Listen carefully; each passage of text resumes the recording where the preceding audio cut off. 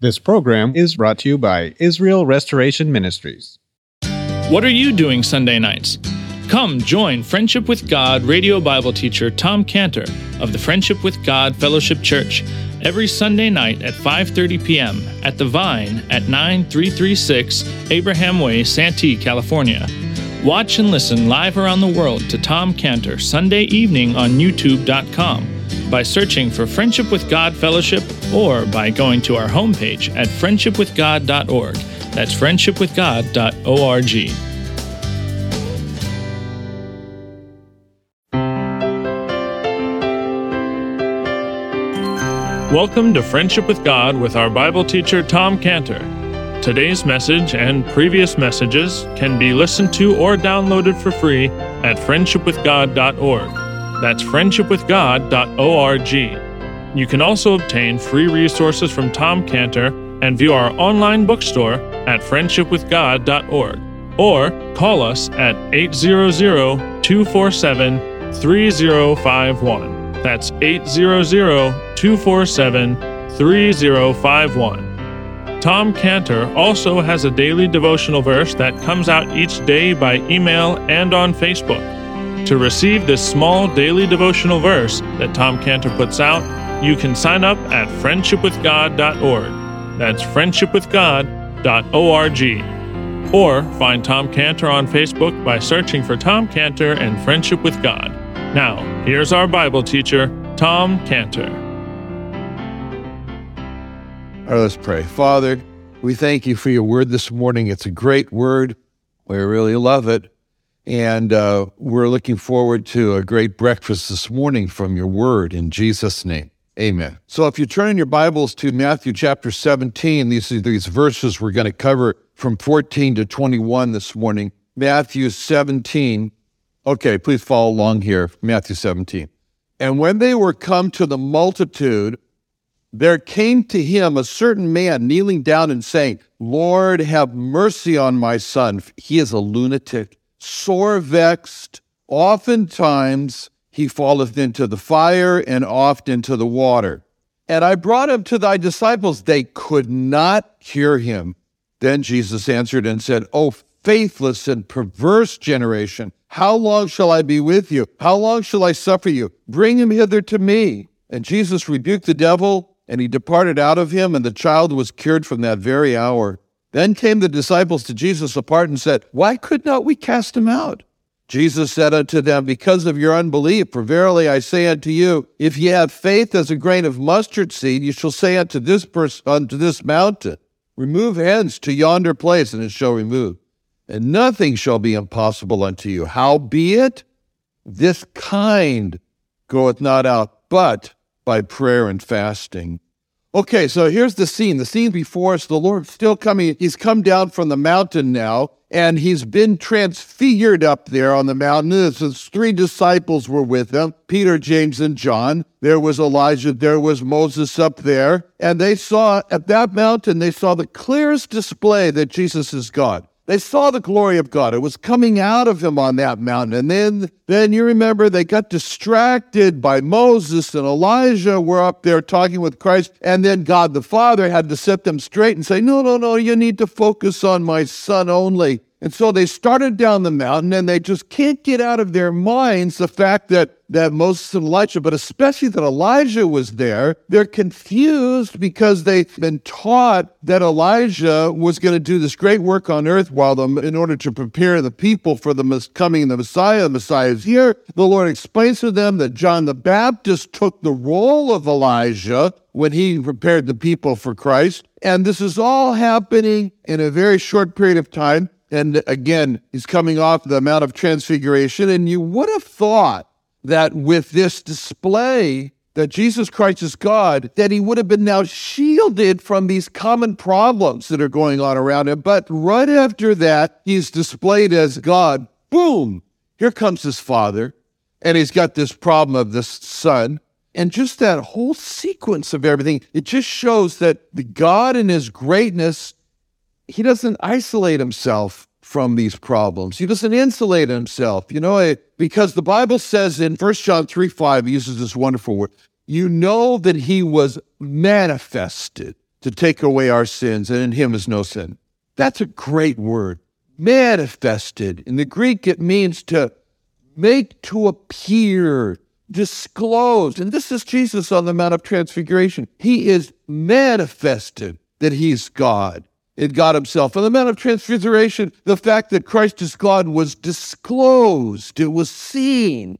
And right after this disclosure comes this distraught Father. And it shows that Christ was shown to be God to take away our sins, to cure us from our sins. And we might have expected that maybe as he's coming down the mountain, he's just been shown to be God, that the disciples would have said, oh, you know who this is God. Out of the way, out of his way, get out of his way.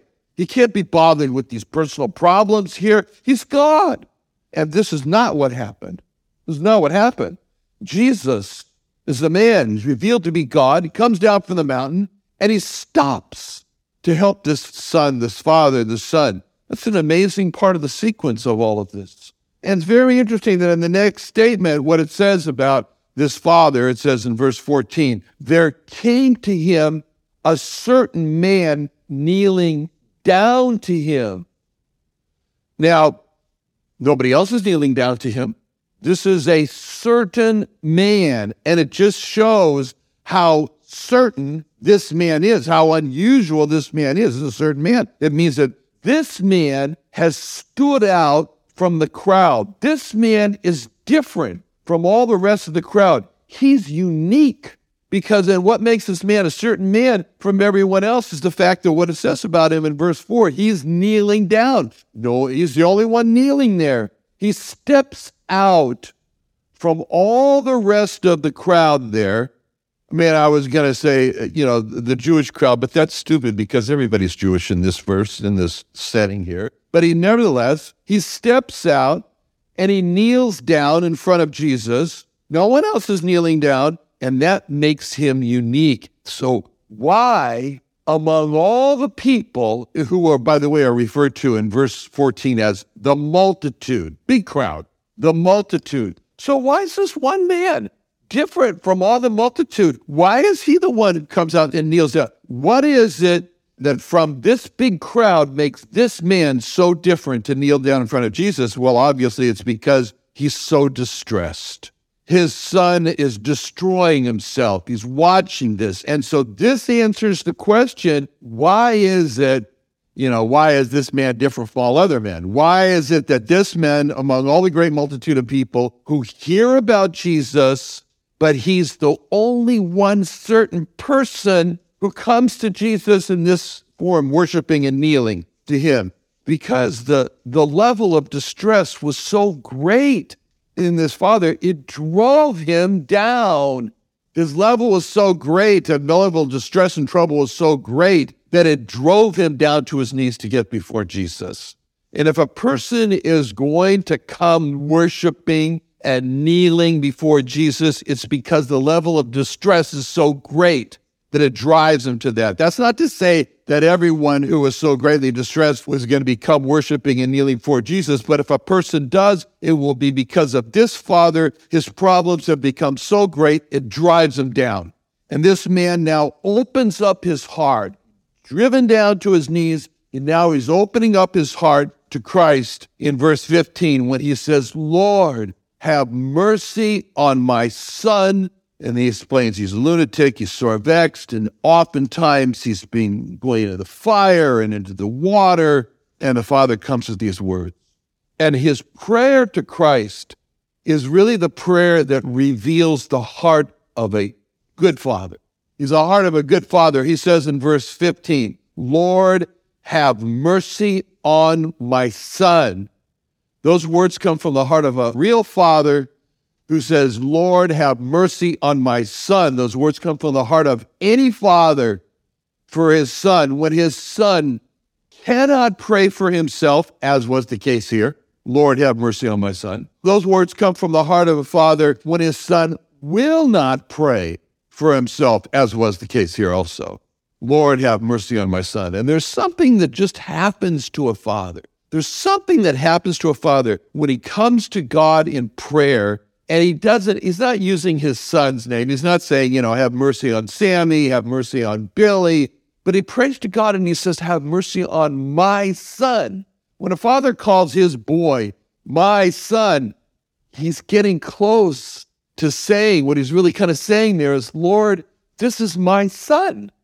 This is not just any kid. This is my son. This is just not any man. This is my son, the son you gave to me. He's sick. He's sick. Just like the mother that did for her son in the account about Elijah when her son died, she came. Lord, this is my son, the son that I will never let go of, no matter how far away he gets from God, no matter how separate, I'll never let go. I'll care for him till my dying day, just like Job did when Job prayed for his sons before they did die, because he thought maybe they cursed God in their hearts. That's a father. Lord, this is my son. This is a part of me. This is the one I've invested in, just like David did for Solomon when he prayed in 1 Chronicles 29:18. 1 Chronicles 29:18, and he said, O Lord God of Abraham, Isaac, and Israel, our fathers, David said, keep this ever in the imagination of the thoughts of the heart of thy people, and prepare their heart unto thee, and give unto Solomon, my son, a perfect heart to keep thy commandments. See this phrase, my son, my son. This is what really characterized the relationship between Abraham and Isaac. It was this, my son. This is what comes out so loud and clear in Genesis 22, and especially on that little walk that they took together up Mount Moriah, the Genesis 22:7. Isaac spake unto Abraham, his father, and said, my father. He said, here am I, my son. And he said, behold the fire and the wood, and where is the lamb for a burnt offering? And Abraham said, my son, God will provide himself a lamb for a burnt offering. So they went, both of them, together. I mean, when it comes to investing in a son, really putting your heart into a son, there's one book in the Bible. There's one book in the Bible that has the words, my son, more than any other book in the Bible except for Genesis. And that book is, do you know what that book is? Anybody got an idea? Proverbs. You're surprised, aren't you? It's a book of Proverbs, because if you want to really understand the book of Proverbs, then you got to look at it as the words of a father and a mother to their son. That's what the book of Proverbs is all about. The book of Proverbs is a book of the heart of a father and of a mother towards the son. And that's why you got these verses in the book of Proverbs right off the bat. Proverbs 1:8, Proverbs 1:8. My son, hear the instruction of thy father, and forsake not the law of thy mother. Proverbs 1:10, is again, first chapter, it's verse 10. My son, if sinners entice thee, consent thou not. Proverbs 5:20, why wilt thou, this is getting very personal, but they're telling him, why wilt thou, my son, be ravished with a strange woman, and embrace the bosom of a stranger? Proverbs 6:20, my son, keep thy father's commandment, forsake not the law of thy mother. And then the mother really is talking to the son when she says in Proverbs 31, toward the end, Proverbs 31:2, what, my son? And what the son of my womb? And what the son of my vows? Give not thy strength unto women, nor thy ways to that which destroyeth kings. Now, the father he comes to Christ, and he explains his dilemma. He says, my son's a lunatic. He's sore vexed. He's falling in the water. He's falling in the fire. And as he's describing this, it's very clear to him, the devil has one goal and one purpose, and it is 1 Peter 5:8, be sober, be vigilant, because your adversary, the devil, as a roaring lion, walketh about seeking who he may devour. See, that's it, devour. Katapino, devour, means to drink down, to swallow, to destroy. It's a picture of the grave. The grave says, it's never enough. The grave is a big giant mouth. The Bible says in Proverbs 1:12, let us swallow them up alive as the grave. and whole as those that go down into the pit. I'm always amazed to watch pelicans. Pelicans are one of my favorite animals, but I love to watch the pelican when it just comes in there and it'll grab a sardine or a mackerel whole and boom, down it goes, and it's wiggling in its stomach, and you can see that from the outside. That's amazing. He doesn't chew it or kill it or anything, you know. He just swallows it, that big, huge... Yep. And as a matter of fact, there was a battle raging between Christ and the devil and death on the cross. And just when death was about to do that pelican move on Christ, swallow him up, just about that was the time when Christ turned and swallowed up death on the cross. And that's Isaiah 25:8. Isaiah 25:8. He will swallow up death in victory, and the Lord will wipe away tears from off all faces, and the rebuke of his people shall he take away from off all the earth. The Lord has spoken it. And it's interesting, the devil has this goal. He wants to kill, he wants to devour, swallow up. So, you know, when anybody ever tells me that I hear voices, I always say, don't tell me. I know what the voices are saying to you. I know what they are. They're saying, kill yourself. And oftentimes people say to me, how'd you know that? Oh, it would be so thrilling. Wow, wouldn't that be so? You never know that before. Kill yourself. Because that's the goal of the devil. John 10:10, John 10:10. The thief cometh not, but for to steal, to kill, and destroy. I am come, Christ said. I am come that they might have life, and they might have it more abundant. You ever stood on a balcony of a high building or a roof? You ever had that sort of urge, like, jump?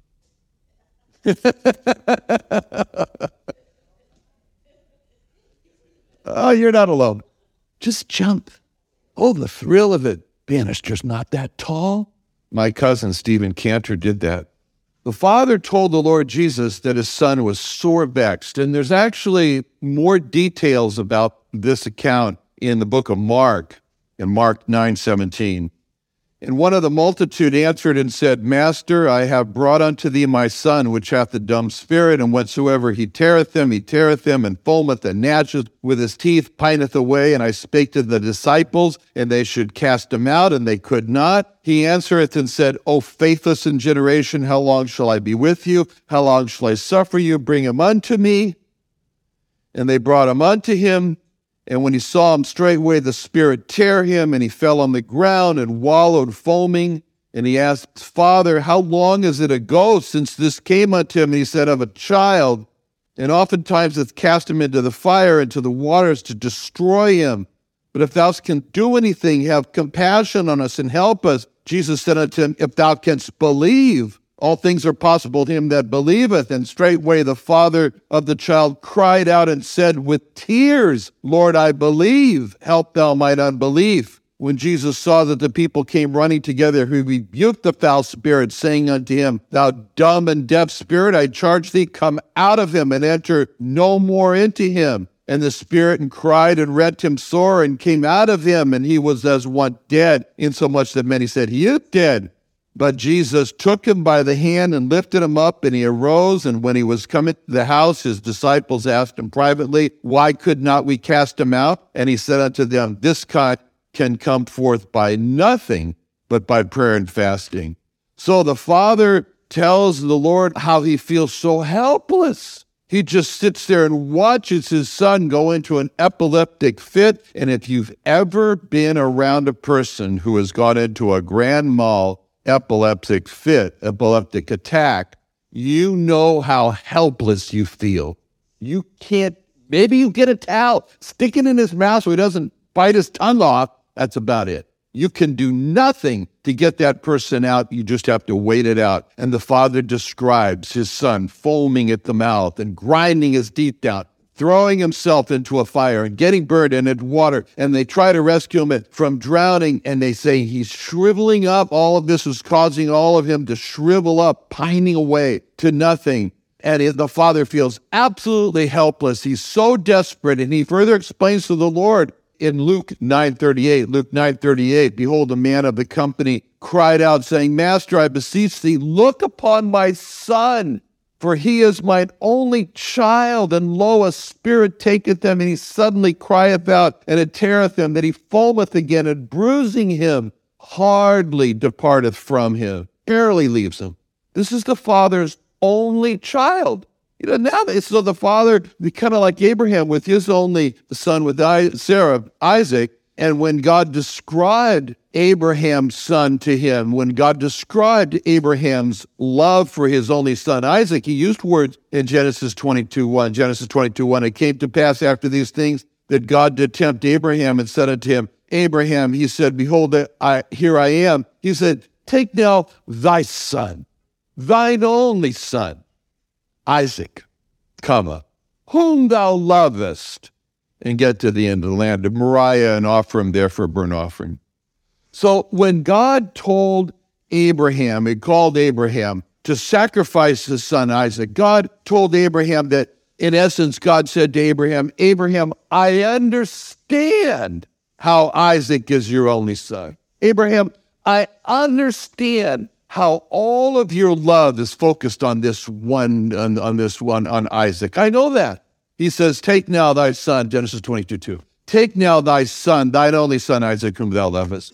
Well, this is his father with this son. This is his only son. It's his only child. And he loves him, and he feels all the pain when his son goes through these epileptic fits and destroys himself. And the father, he doesn't say, help my son. The father didn't use the word him when he asked for help. The father used the word us. And that's so important. He says in Mark 9:22, have compassion on us and help us. He says, he doesn't say have compassion on him. Of course, he wanted him to have compassion on him. But him is just the son. He's just part of the whole gang there. It's the father and the mother and whoever else. He says, have compassion on us and help us. And when the Lord told the father that he needed to believe that the Lord had compassion and that he's going to heal his son, and he needed to have faith, he needed to believe that Christ had the compassion. He needed to believe that Christ had the will to heal his son. He needed to believe that Christ had the power. He had to believe these three things. You have the compassion, you have the will, you have the power. This was in essence what he said, if you can believe. And the father didn't argue with him and say, no, I do. He didn't do that. The father accepted the fact that he was a spiritual cripple. He accepted the fact that he was in a state of unbelief. He didn't have the sufficient belief in the power and the compassion and the person of Christ. He didn't have that. And he cries out to Jesus to help him because the father accepted from the Lord that he needed help as much as the son needed help. When he replied in Mark 9:24, straightway the father of the child cried out and said with tears, Lord, I believe, help thou mine unbelief. That's one of the greatest prayers of honesty. It's just being totally bare naked honest in the Bible of a man who accepted from the Lord this rebuke for not believing in the compassion, the will, and the power of Jesus to rescue this desperate son. And then the father then tells Christ of this great disappointment that he had. He said, I am so disappointed because I expected that when I brought my son to your disciples, and they could not cure him. Another wonderful day studying the Bible with our Bible teacher Tom Cantor here on Friendship with God. Don't forget that today's message and previous messages can be listened to and downloaded for free at friendshipwithgod.org. That's friendshipwithgod.org. You can also go online to find free resources from Tom Cantor and our online bookstore at friendshipwithgod.org. You can also find Tom Cantor on Facebook, and you can also go to friendshipwithgod.org to sign up for his daily devotional. Tom Cantor is also the founder of Israel Restoration Ministries. You can visit that website at israelrestoration.org. You can write to Tom Cantor at P.O. Box 711330, Santee, California 92071. That's P.O. Box 711330, Santee, California 92071 or email Tom Cantor at tomcantor@friendshipwithgod.org. That's tomcantor@friendshipwithgod.org.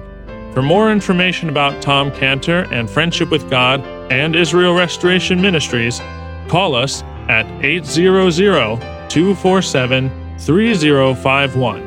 That's 800-247-3051. What are you doing Sunday nights? Come join Friendship with God radio Bible teacher Tom Cantor of the Friendship with God Fellowship Church every Sunday night at 5:30 p.m. at The Vine at 9336 Abraham Way, Santee, California. Watch and listen live around the world to Tom Cantor Sunday evening on YouTube.com by searching for Friendship with God Fellowship or by going to our homepage at friendshipwithgod.org. That's friendshipwithgod.org. This program is brought to you by Israel Restoration Ministries.